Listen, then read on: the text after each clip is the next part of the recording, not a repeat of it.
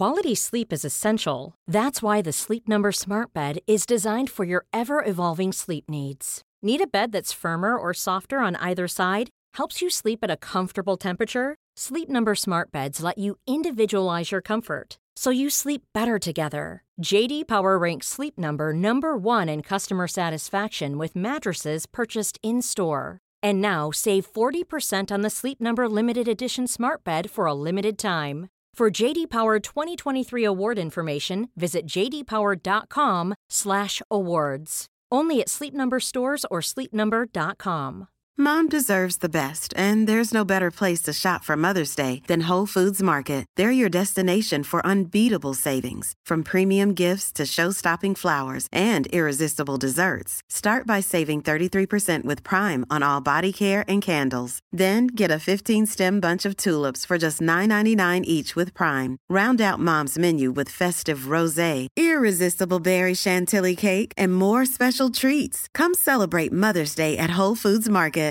This is Paige, the co-host of Giggly Squad, and I want to tell you about a company that I've been loving, Olive & June. Olive & June gives you everything that you need for a salon-quality manicure in one box. And if you break it down, it really comes out to $2 a manicure, which is absolutely insane. It's also so easy to get salon-worthy nails at home with Olive & June. The difference between how your nails used to look when you did them yourself and now with the Mani system is a complete game changer. The best thing about Olive & June, too, is it's a quick dry. Dries in about 1 minute, lasts for 5 days, and full coverage in up to 1 to 2 coats. Visit oliveandjune.com/perfectmani20 for 20% off your first system. That's oliveandjune.com/perfectmani20 for 20% off your first system.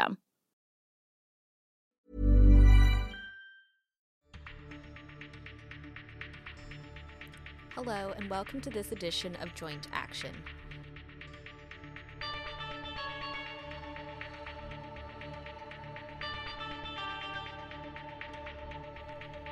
This podcast is dedicated to all those out there who have osteoarthritis.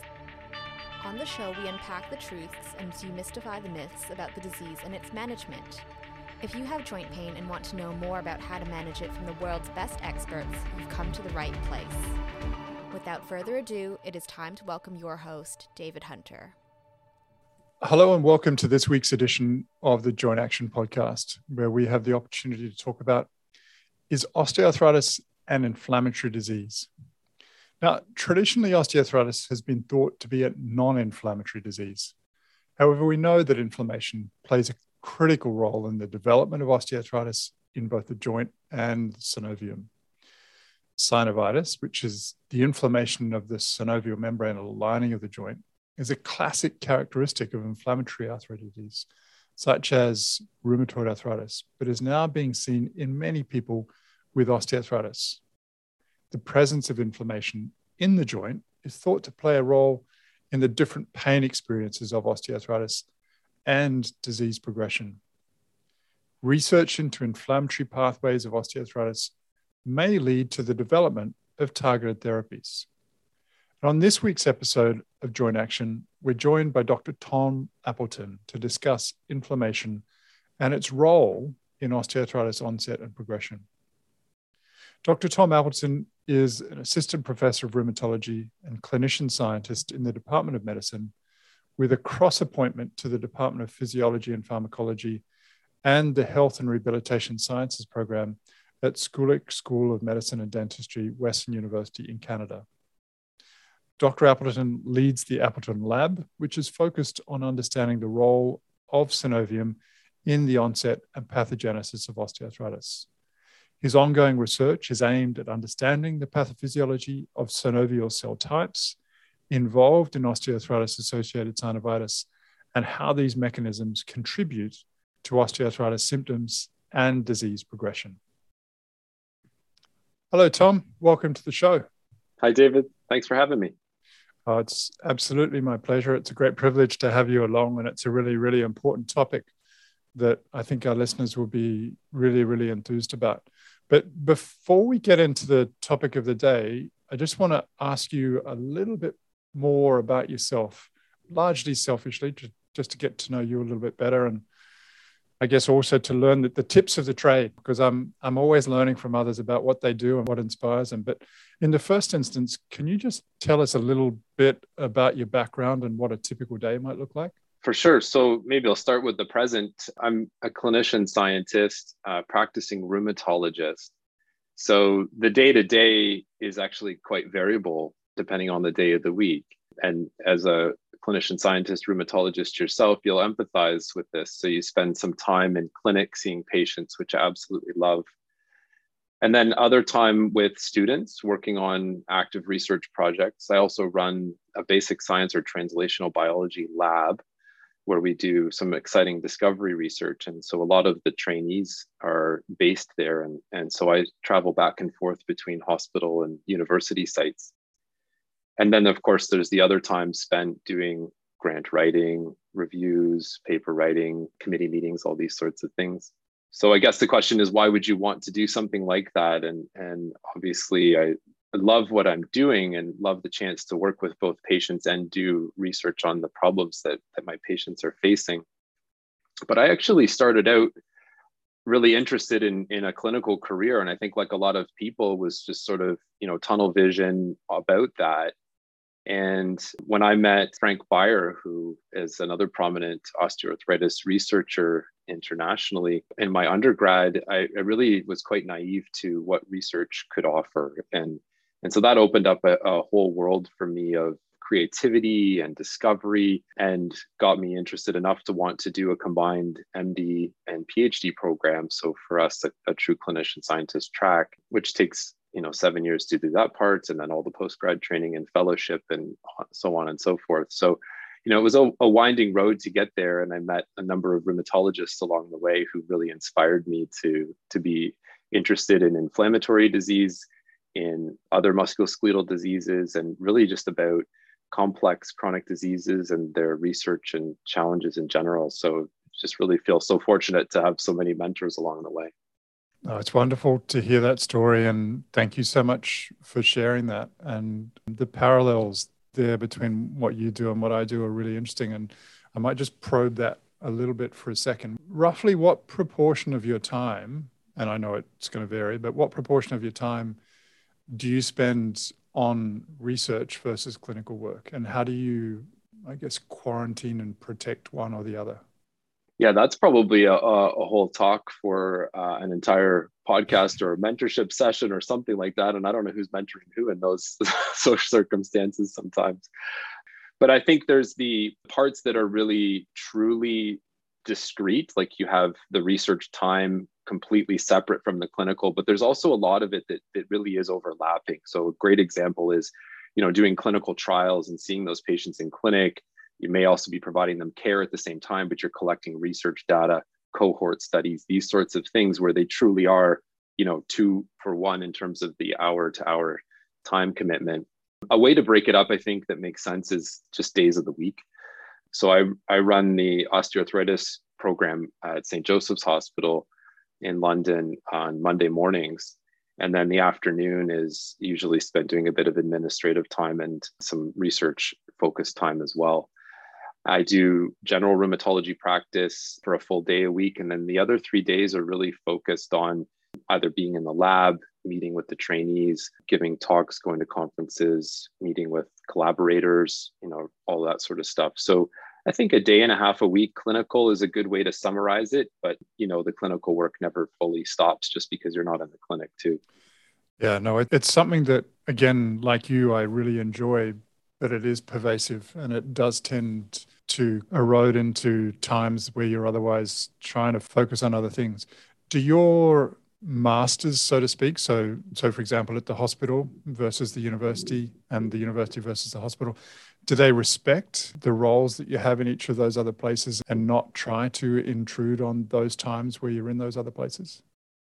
I think for the most part, yes. And one of the things that I'm often asked by people who are interested in a similar kind of career path, or at least contemplating it at some point, is how to go about protecting that time. And there's sort of 2 concepts around protection. Part of it is, are you actually able to afford the time to do that? Can somebody provide you a salary to be able to do that work? But just more pragmatically, Are you in an environment where people understand that there's time where you're spending time in the clinic, or no, there's other time where you're spending time in the lab? And I think when you choose a place to go and set up, you really want to think hard about the environment and who's there, who's going to be there to support you, who really wants to champion that success. And so I've been very fortunate to have an environment here. There are other great places around Canada and North America, but I would say that not every single university is really focused on that particular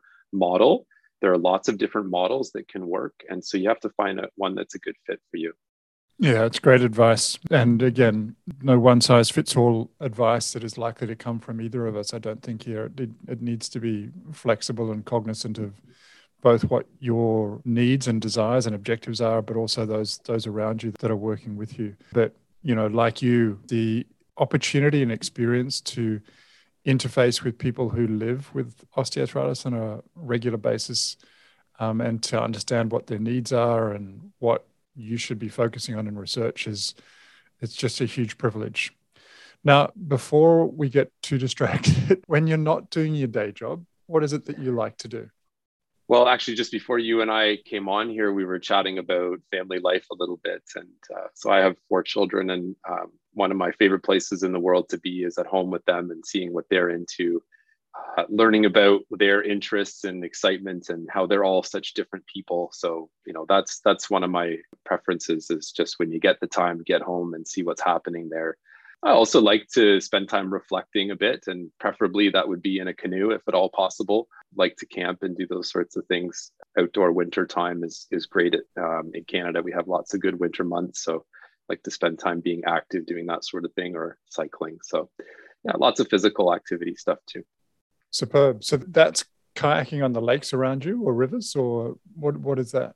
Or canoeing, sorry. Yeah, actually, or canoeing or kayaking, love both, own both. There's a tremendous system of rivers and lakes throughout Ontario, but Ontario is the province we live in Canada. But you do have to travel a little bit to get there. And we're also surrounded by the Great Lakes, which are almost like small oceans unto themselves. So that's a very different canoeing experience too, depending on what size of water you're interested in. So if you're willing to get in the car, put the canoe on the roof and go and put in somewhere, you can have a really, really exciting time communing with nature. That sounds absolutely wonderful. When you get a chance to come down here, we'll take you out on our lake called Sydney Harbour and in one of the kayaks that I have in the backyard. It'd be a wonderful opportunity. Now, Tom, if you had to describe yourself in 5 words, what would they be? Well, I alluded to the first one. I see myself through the lens of a father, so I have to remember that one sometimes. I would say ambitious, engaged, sometimes in too many things, practical, and I think optimistic. Yeah, so superb qualities. And I love the way that you put father first. I think keeping that as a priority is so important. Now, obviously, the topic of the day is osteoarthritis and inflammatory joint disease, and it's obviously incredibly controversial. But before we really dig into it, I just wanted to get your take on what does inflammation look like in osteoarthritis, and what is the synovium and synovial inflammation in terms that the general community might understand? This is a question that comes up in clinic probably almost every visit, if not at least every day. What is inflammation anyway? And I think it's in the eye of the beholder, depending on what we're talking about. In rheumatoid arthritis, we're often talking about systemic inflammation. So inflammation that can even be measured with indicators in, say, routine blood work. In osteoarthritis, we're really thinking more at the local joint level. But of course, in rheumatoid arthritis and other types of autoimmune arthritis, there's still inflammation at the joint level. So I think we're often focusing that question in on, okay, is there inflammation within the joint itself? If it's a knee, or if it's, let's say, a hand joint, is there inflammation in the lining? And so clinically, just at the most basic level, that just means a swollen joint. But I think we also appreciate as rheumatologists and other musculoskeletal health providers that there are nuances to the amounts of inflammation and the different features. So when we talk about this with medical students and residents and people we're training for how to examine joints, we're sort of asking them to consider multiple different things. So is the joint puffy? Is there thickening around the lining of the joint? Is it warm to the touch or even hot? Does it appear to be red or purplish or somewhat discolored, or does it look the same as the skin around it? So those sorts of clinical features are really important to the joint exam. And we see that kind of inflammation also in osteoarthritis. And a lot of that is because of inflammation that's happening in the lining of the joint, that thin membrane inside the joint called the synovium that you mentioned. It becomes bigger and can become boggy and thickened. And we can also see fluid, which we call an effusion, inside the joint as well, that you can even squish around with your hand when you're doing the joint exam.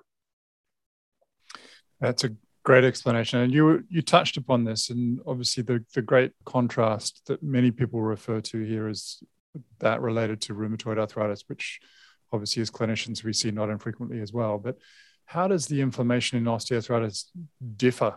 And what are the similarities between that we see in osteoarthritis? It's really interesting as a scientist that this comparison has actually survived many decades of investigation. In fact, often find tremendous insights into inflammation and osteoarthritis just by looking at the rheumatoid arthritis literature, because OA or osteoarthritis is often used as the comparator with rheumatoid arthritis. And so most of the things that we have learned about rheumatoid arthritis have actually come from those differences, comparing against osteoarthritis as opposed to, say, a healthy joint. And so there are quite a few things at the molecular level, the cellular level, that sort of thing. What I like to describe it as, just at a high level, is rheumatoid arthritis is an autoimmune disease.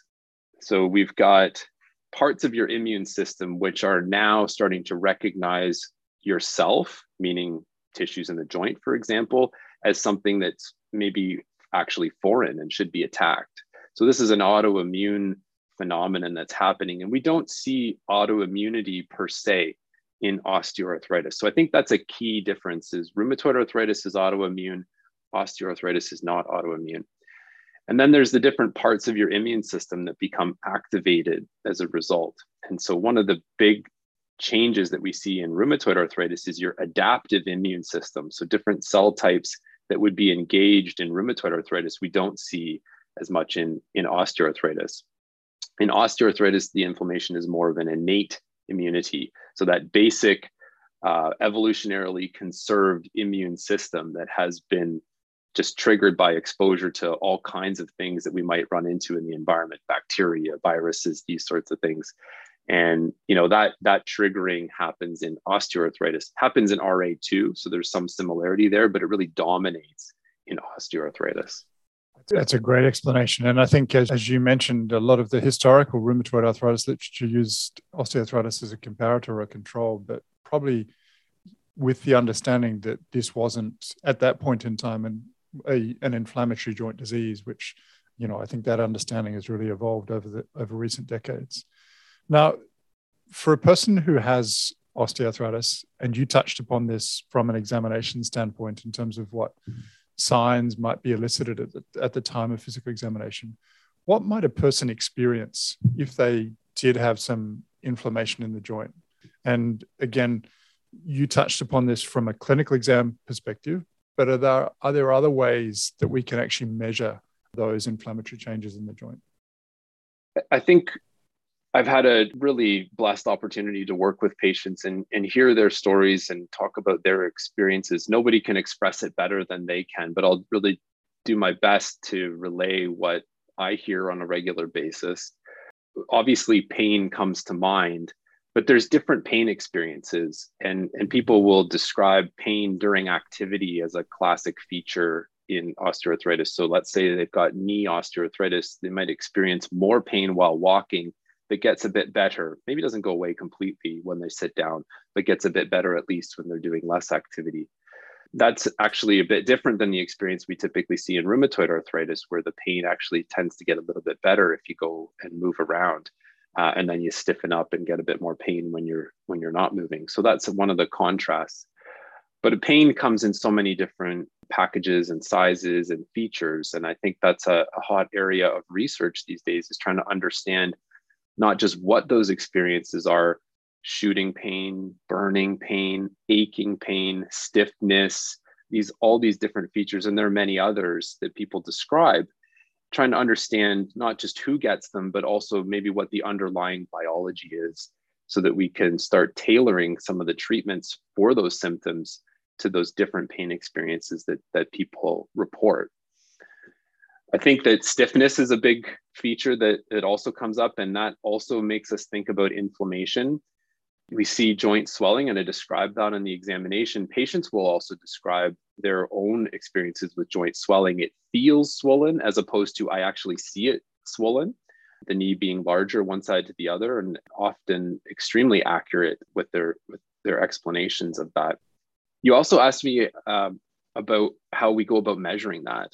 And one of the ways, obviously, especially in routine day-to-day clinical practice, is examining the joint and trying to feel and characterize those features of the inflammation, but with a little bit more precision, especially in research, really often relying on imaging to be able to do that. And so some of the imaging tests that have really stood the test of time, I think, include MRI. And we wouldn't use MRI routinely in clinical practice. It's really important to point out, because it's an expensive modality, and most of the time it really doesn't change what we're doing today. In your clinical appointment today, are we actually changing management based on that? But as a research tool, MRI is phenomenal. It gives you sort of a three-dimensional overview of all the different tissue structures, but it's including the synovium. And you can see that thickened lining of synovium with MRI quite nicely. You can see fluid accumulation, and you can see not just that it's there, but also what parts or regions of the joint where it's accumulated. Ultrasound has really come along a lot lately too. And that's an area that my lab and my clinical research program has been adopting and using in our clinical research, as have you, David. And really nice to be able to use that at the point of care and apply it without having to go into a long MRI tube and spend a long time doing it. It's quick and it's affordable and it's easy for patients to have done.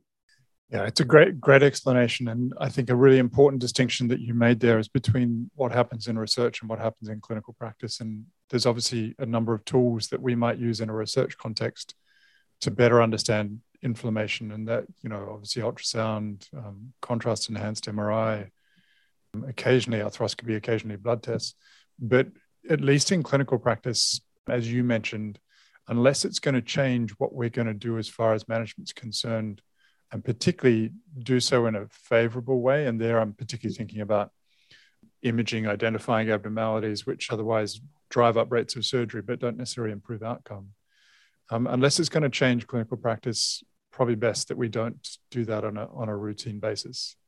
That's a great explanation, and I think leads well into the impact of inflammation on the joint. So if a joint is inflamed, and let's assume that the vast majority of people with osteoarthritis have some degree of inflammation, but we can obviously, in the research context, measure its severity. What impact does that have on pain and progression of the disease?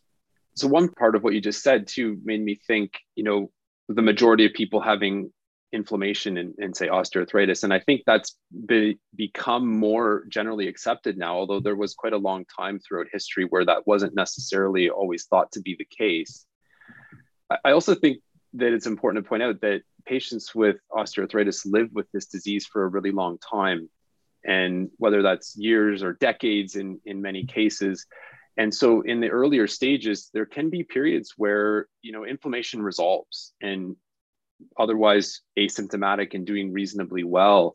And that may continue, and we may never become more severe than that. May have some intermittent symptoms that kind of come and go, maybe otherwise living better, the joint heals. And I always want to remind patients that this isn't an inevitability that you're going to, continually progress. A lot of people do, there's no doubt about that. But some people are able to rehab and get better, and it's not necessarily an inevitability of aging. Sorry for the tangent, but I think it's important to just keep that spectrum of disease in mind as well. But you asked about, does inflammation matter? Does it relate to anything that's clinically important? And I think that there's been a lot of epidemiologic research that's been done that shows that inflammation in a joint, synovial inflammation, is really what we're talking about here. There are other features. We could talk about bone marrow lesions, for example, which some people consider to be inflammation. Other people think of it as more of a vascular feature, microfractures, that sort of stuff. But in terms of synovial inflammation, there have been well-designed studies that have shown that this is associated with more pain and other features that relate to pain, something called pain sensitization. So where you perceive pain to be more than it would otherwise have been. So sensitivity to pain. Tahina Nioji has shown this is associated with synovial inflammation or synovitis. Yourself, David, Ali Girmazi, and others have shown that even the risk of developing future joint damage is higher if you have inflammation at an earlier stage of disease. So you're more likely to progress in terms of structural changes, structural damage, cartilage loss, these sorts of things that we classically think of as OA getting worse. And then there's also data showing that the risk of having a joint replacement is higher if you have synovial inflammation. So there are lots of clinically important features that people experience and outcomes that are associated with inflammation, which really makes us think that inflammation is an important driver of the disease. But there's a really important caveat there. There's a really important but, and that is we haven't yet shown that treating the inflammation can stop that progression from happening. And I think that's a big question mark for us in the field. I really want to be able to show that. But at the same time, I think we can still learn a lot about the disease just by studying the inflammation as well. Yeah, great points. And I love the tangent there. And I think it's really important.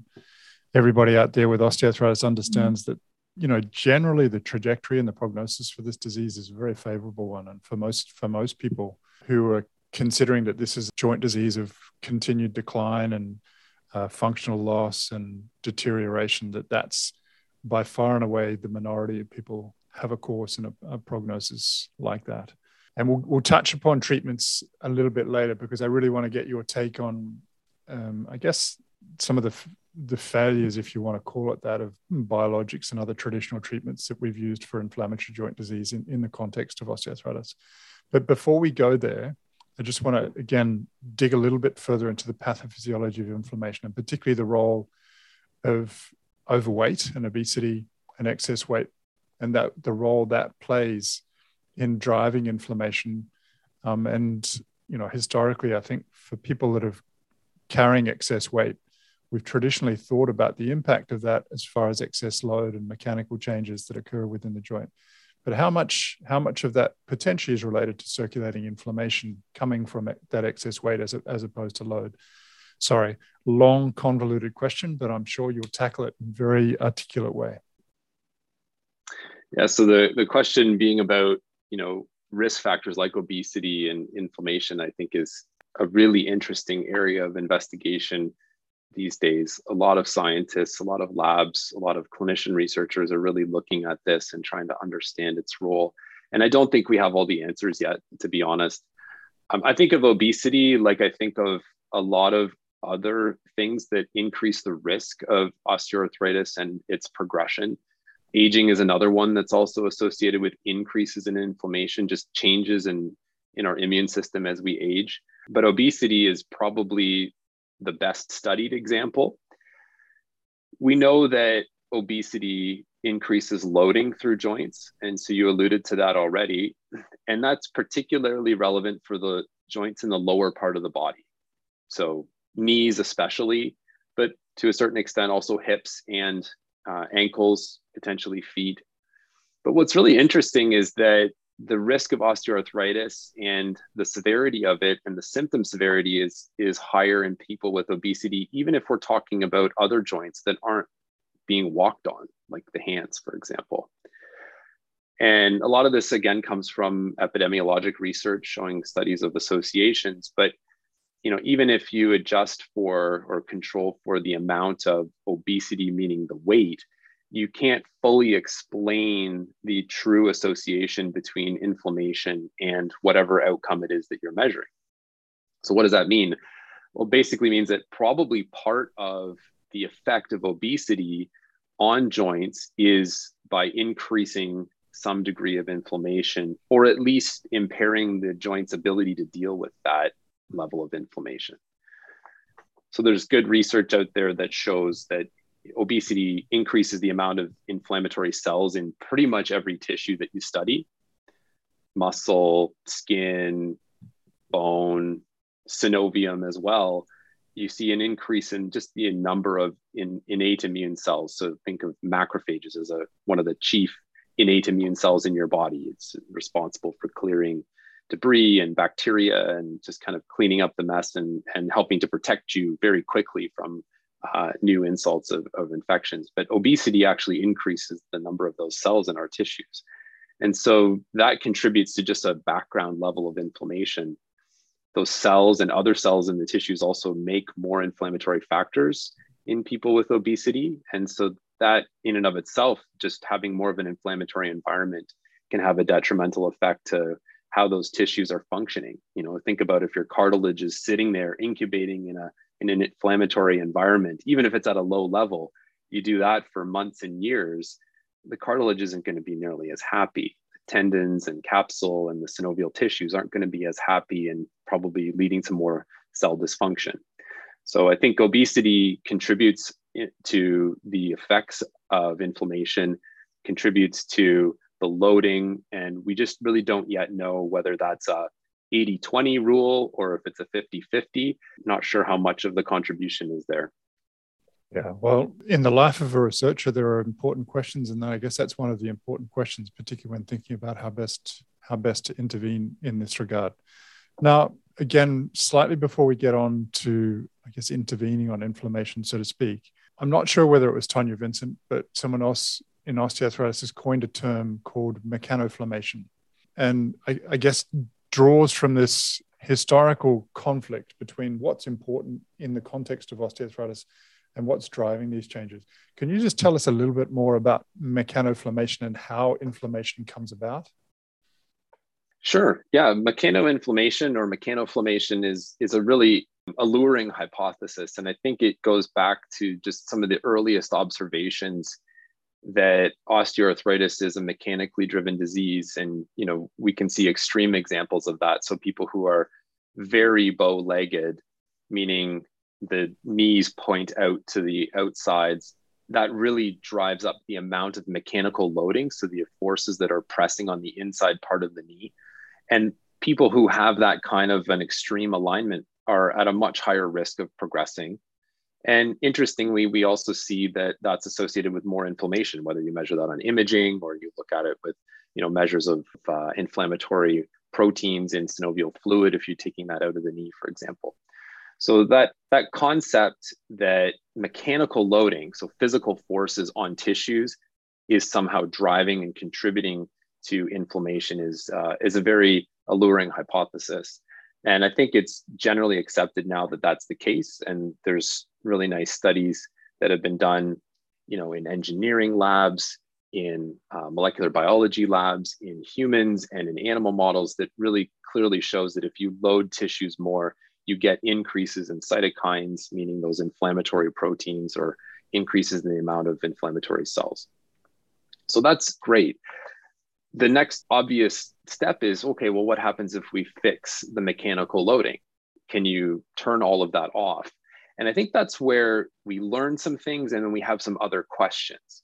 So yes, you can reduce the amount of inflammation. And even our group published about it 2 years ago that if you straighten people's legs, so I gave that example of people's knees being pushed out to the side too much. If you straighten their legs surgically, it's a big surgery to obviously go through that. But if you straighten the leg and decrease the amount of loading on that inside part of the knee, we actually do see inflammation going down on their MRIs a year later, 2 years later.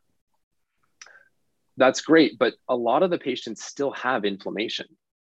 And so even if you fix some of the, or even the majority of the mechanical loading issues, for reasons that are still unclear, that inflammation continues to perpetuate, at least in an important subset of patients. So something is turning on inflammation and not allowing it to be turned off. And that's where I think it's more complicated than just loading driven inflammation, because it should just turn off if if you were to fix the loading problems. So we have to probably combine, I think we have to get to this point where we combine mechanical loading solutions with other medical solutions that start to address things like inflammation.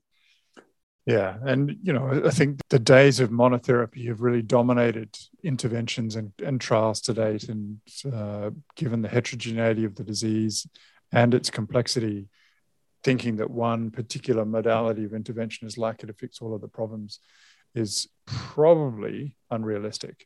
You mentioned them, but let's talk a little bit about cytokines, the inflammatory molecules, the markers, and the impact, at least it has on the pathology of the joint. What's it driving here? What changes are occurring structurally as a consequence of inflammation? Well, so cytokines are just inflammatory proteins. There's a whole huge group of them, multiple families of them, as a matter of fact. I think the ones that we usually reach for when we talk about osteoarthritis are a couple of key ones that might be recognizable to people. So there's one called tumor necrosis factor, or TNF. There's one called interleukin 1 or IL-1, and another one called interleukin 6, IL-6. There are many, many others. And there are other things that get turned on as a result of these cytokines or in combination with these cytokines, including enzymes that are themselves capable of chewing up or even breaking down tissues in the joint. So imagine you've got this joint that's experiencing increased loading, and yes, that's increasing the amount of inflammation. So we're seeing more cytokines being produced. That's going to recruit more inflammatory cells to the joint. It's going to increase the thickening of that synovial lining, probably contributes to pain as well, if not directly, then at least indirectly. And also stimulates the production of these enzymes that can break down tissue. We call those proteases, so enzymes that can digest proteins. And that can actually stimulate tissue loss. So we're seeing thinning of cartilage, for example. We're seeing turnover in bone. And those enzymes are really, we think of as part of this cascade of inflammation. And if that continues and goes on cyclically and doesn't get turned off, then ultimately you're going to produce tissue loss, tissue damage, and the features that we see on imaging of osteoarthritis. Brilliant. Thanks for that, Tom. Now, that obviously sounds like a devastating impact of those molecules in terms of the pathophysiology of the joint. But does inflammation have an important role to play in the normal physiology of the joint? And is there any downside to switching it off? Yeah, I love that question. So the answer to that question is unequivocally, yes, it has an important role to play in normal physiology. I think what we're really hoping to get to is a point where we understand which aspects of inflammation or types of inflammation are really pathological, so driven by the osteoarthritis and are bad, and which parts are good. So a great example is, if you cut yourself, you have a wound, that wound needs to go through a very complex sequence of events in order to successfully heal itself. And part of the early stages of that process is really driven by inflammation. You have to bring all the cells there that are needed to heal that. And I think this has been shown in lots of studies, but really summarized nicely by Carla Scancello in one of her reviews many years ago, talking about osteoarthritis. Is it a chronic wound? And, failed wound healing is a really appealing concept when I think about osteoarthritis. There's this inflammation that is probably being started to try to help, to try to heal something, but gets deranged and goes wrong and continues to contribute to damage and pain and perpetuation of the disease. So understanding that switch point when you go from good inflammation, maybe in the short run, to bad is a really important thing for us to understand. We recently published a study looking at that concept and essentially just sort of showing that it is true. We put synovial tissue, so the lining tissue from the joint, in a co-culture system with cartilage cells called chondrocytes, and showed that if you used inflammation tissue from the early stages of osteoarthritis, the very earliest stages, we could actually stimulate an anabolic response. But later on, using tissue from later in the disease, when the disease is much more established, that anabolic response was no longer there. So I think it lends the support to the concept that inflammation, to your point, is probably helping, at least in the beginning, but it's supposed to go away. And in osteoarthritis, it's not going away. Fascinating. And as I guess you're touching upon, a lot more for us to learn. Now, you obviously work as a clinician, as a rheumatologist, and really interested in garnering your thoughts on the translation or failure thereof many agents that are commonly used to treat inflammatory joint disease. And there I'm particularly thinking, I guess, about the biologic therapies, but also to some extent hydroxychloroquine, methotrexate, and a range of others that have been tested and trialed in osteoarthritis.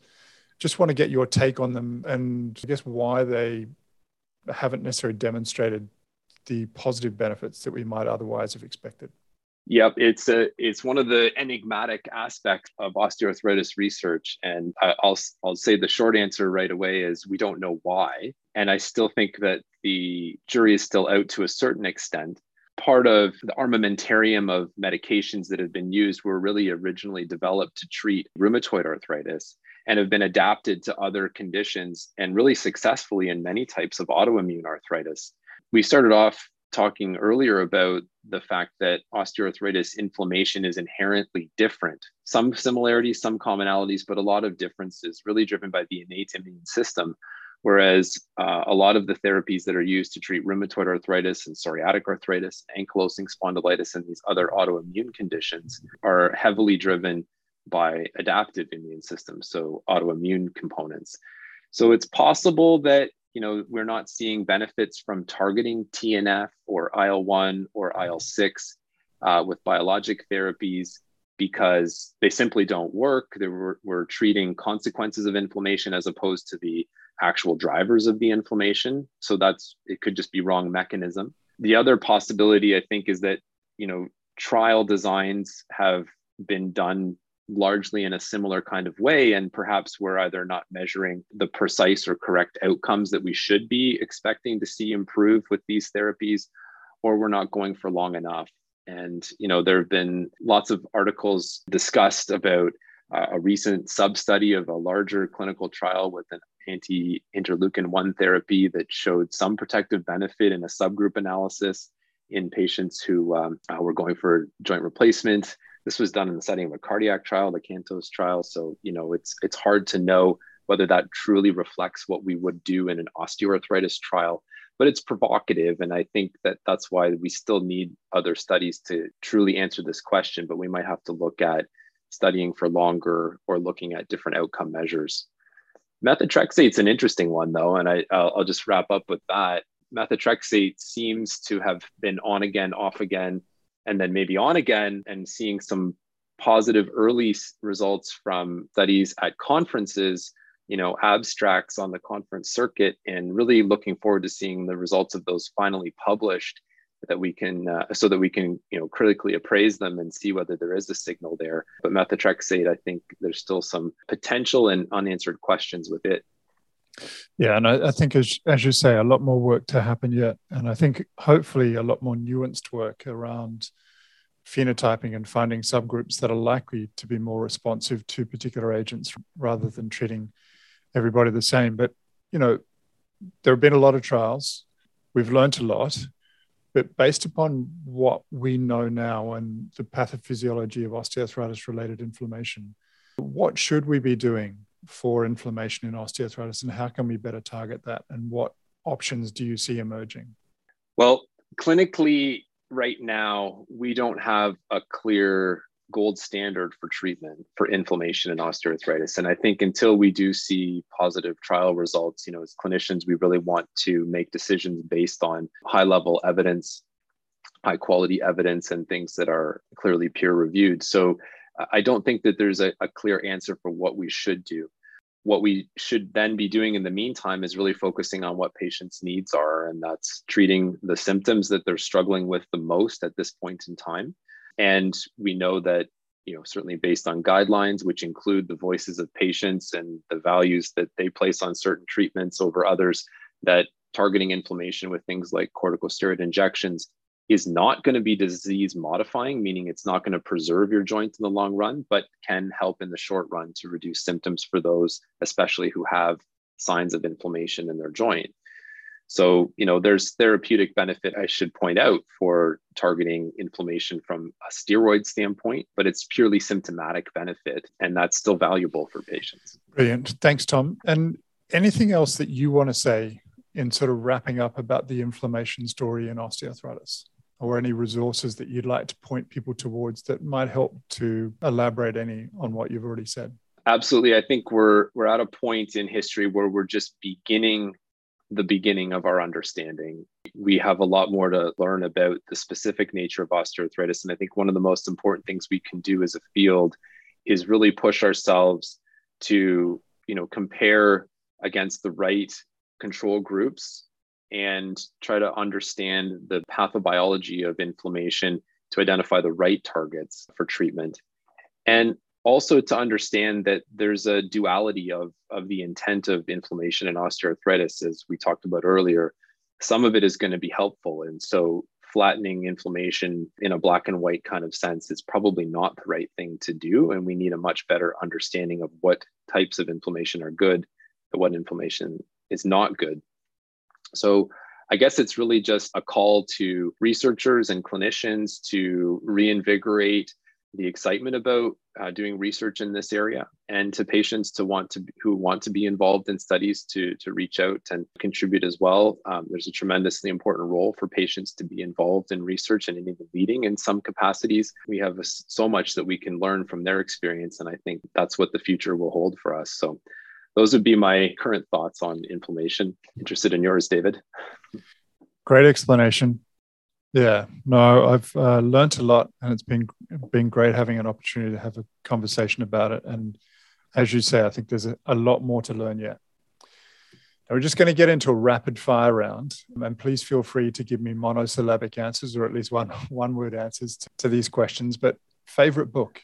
So many. I love reading The Hobbit to my kids. It's a great book, great series too. Favorite movie? There's a great movie called Kubo and the Two Strings.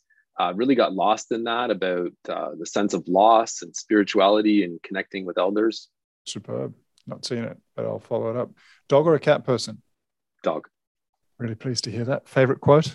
My maternal grandfather once said, "Don your cloak of imperturbability." It's good advice. What's your favorite food? The food you eat with friends, but also Kawartha Dairy ice cream. Sorry, what ice cream? There's a dairy called Kawartha Dairies in Southern Ontario, which is quite famous and a part of cottage country lore. Good to know. Do you have a bad habit? Yes. One that I'm willing to admit to. I'm pathologically incapable of saying no to things sometimes. Hence why you're on this podcast. Where would you like to go on holiday?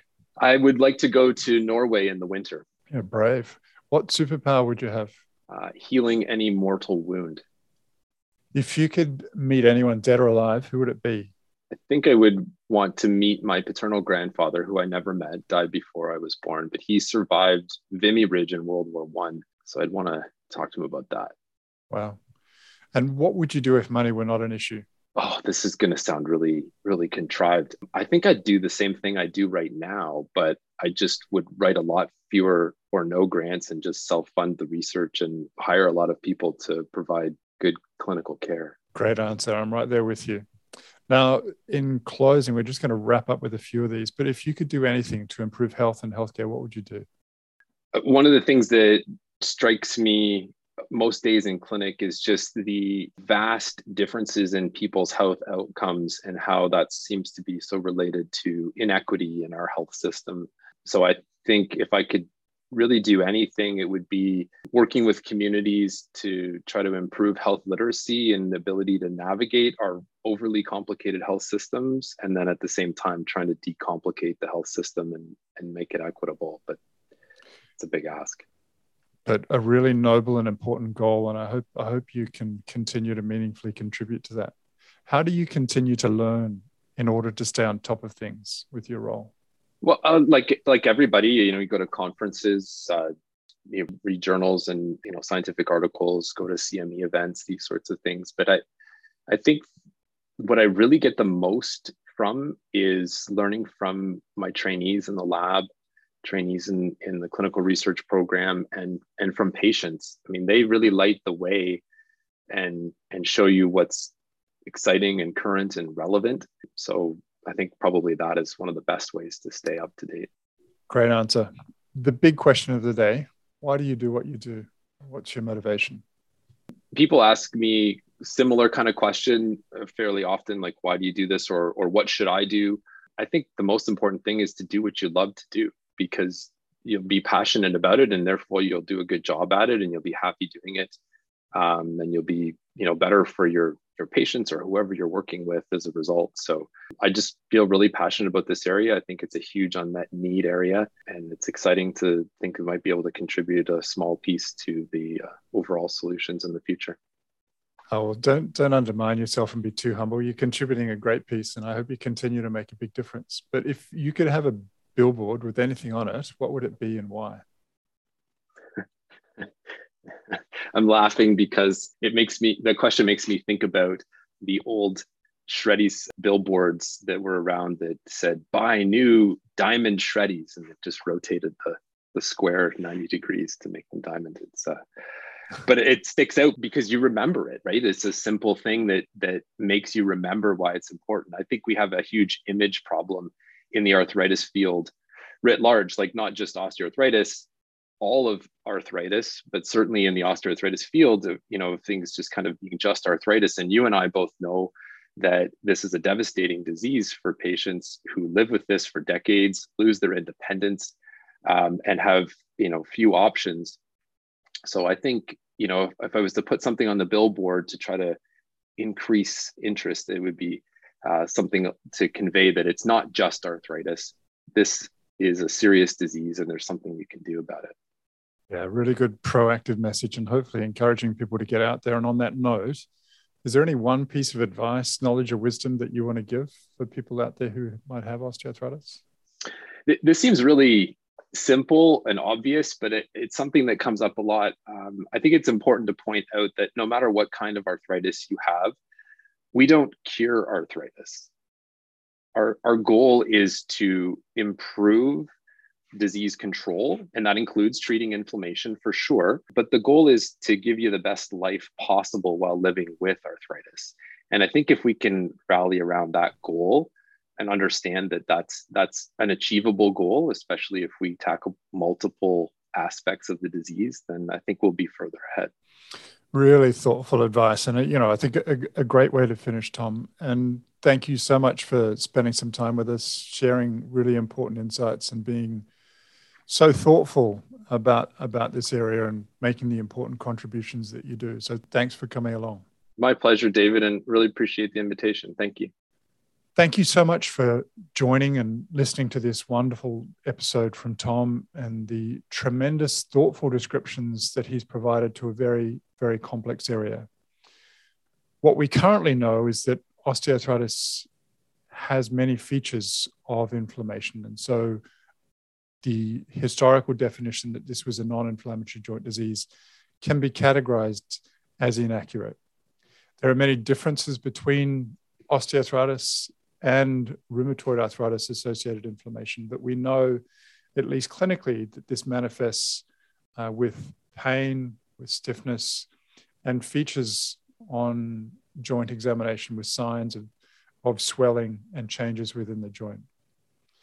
More importantly, we know that this can contribute to the pain experience and the progression of the disease, and that there are a number of other factors that are driving these changes, which includes both the mechanical changes within the joint, but also in many people being above an excess weight.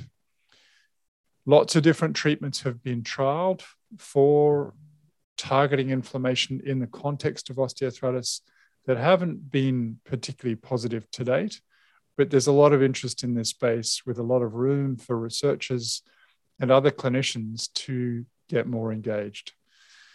I'm hoping that you found the episode informative and engaging and stimulated further your interest in osteoarthritis and greater understanding, and really appreciate Tom's input and thoughtful remarks in this regard. Thanks so much for listening, and I look forward to speaking to you again soon. And in the meantime, do please take care of yourself.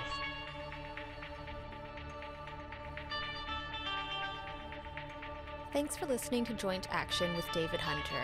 If you like our show and want to know more, visit www.jointaction.info. If you have any questions, you can email us at hello@jointaction.info and follow us on Twitter @jointactionorg. This podcast was hosted by David Hunter, edited by Vicky Duong, music produced by Jordan Hunter. The information posted on this podcast is not intended to diagnose, treat, cure, or prevent disease. Anyone seeking medical advice should consult a health professional.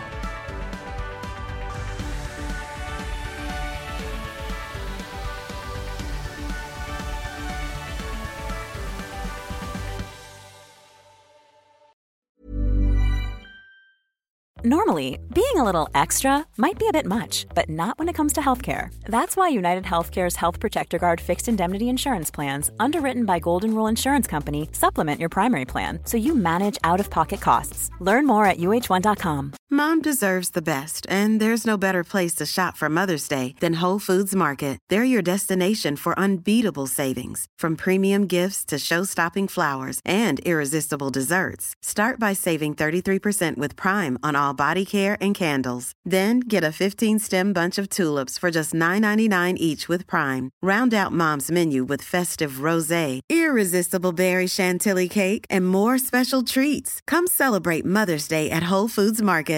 Even when we're on a budget, we still deserve nice things. Quince is a place to scoop up stunning high-end goods for 50 to 80% less than similar brands. They have buttery soft cashmere sweaters starting at $50, luxurious Italian leather bags, and so much more. Plus, Quince only works with factories that use safe, ethical, and responsible manufacturing. Get the high-end goods you'll love without the high price tag with Quince. Go to quince.com/style for free shipping and 365-day returns.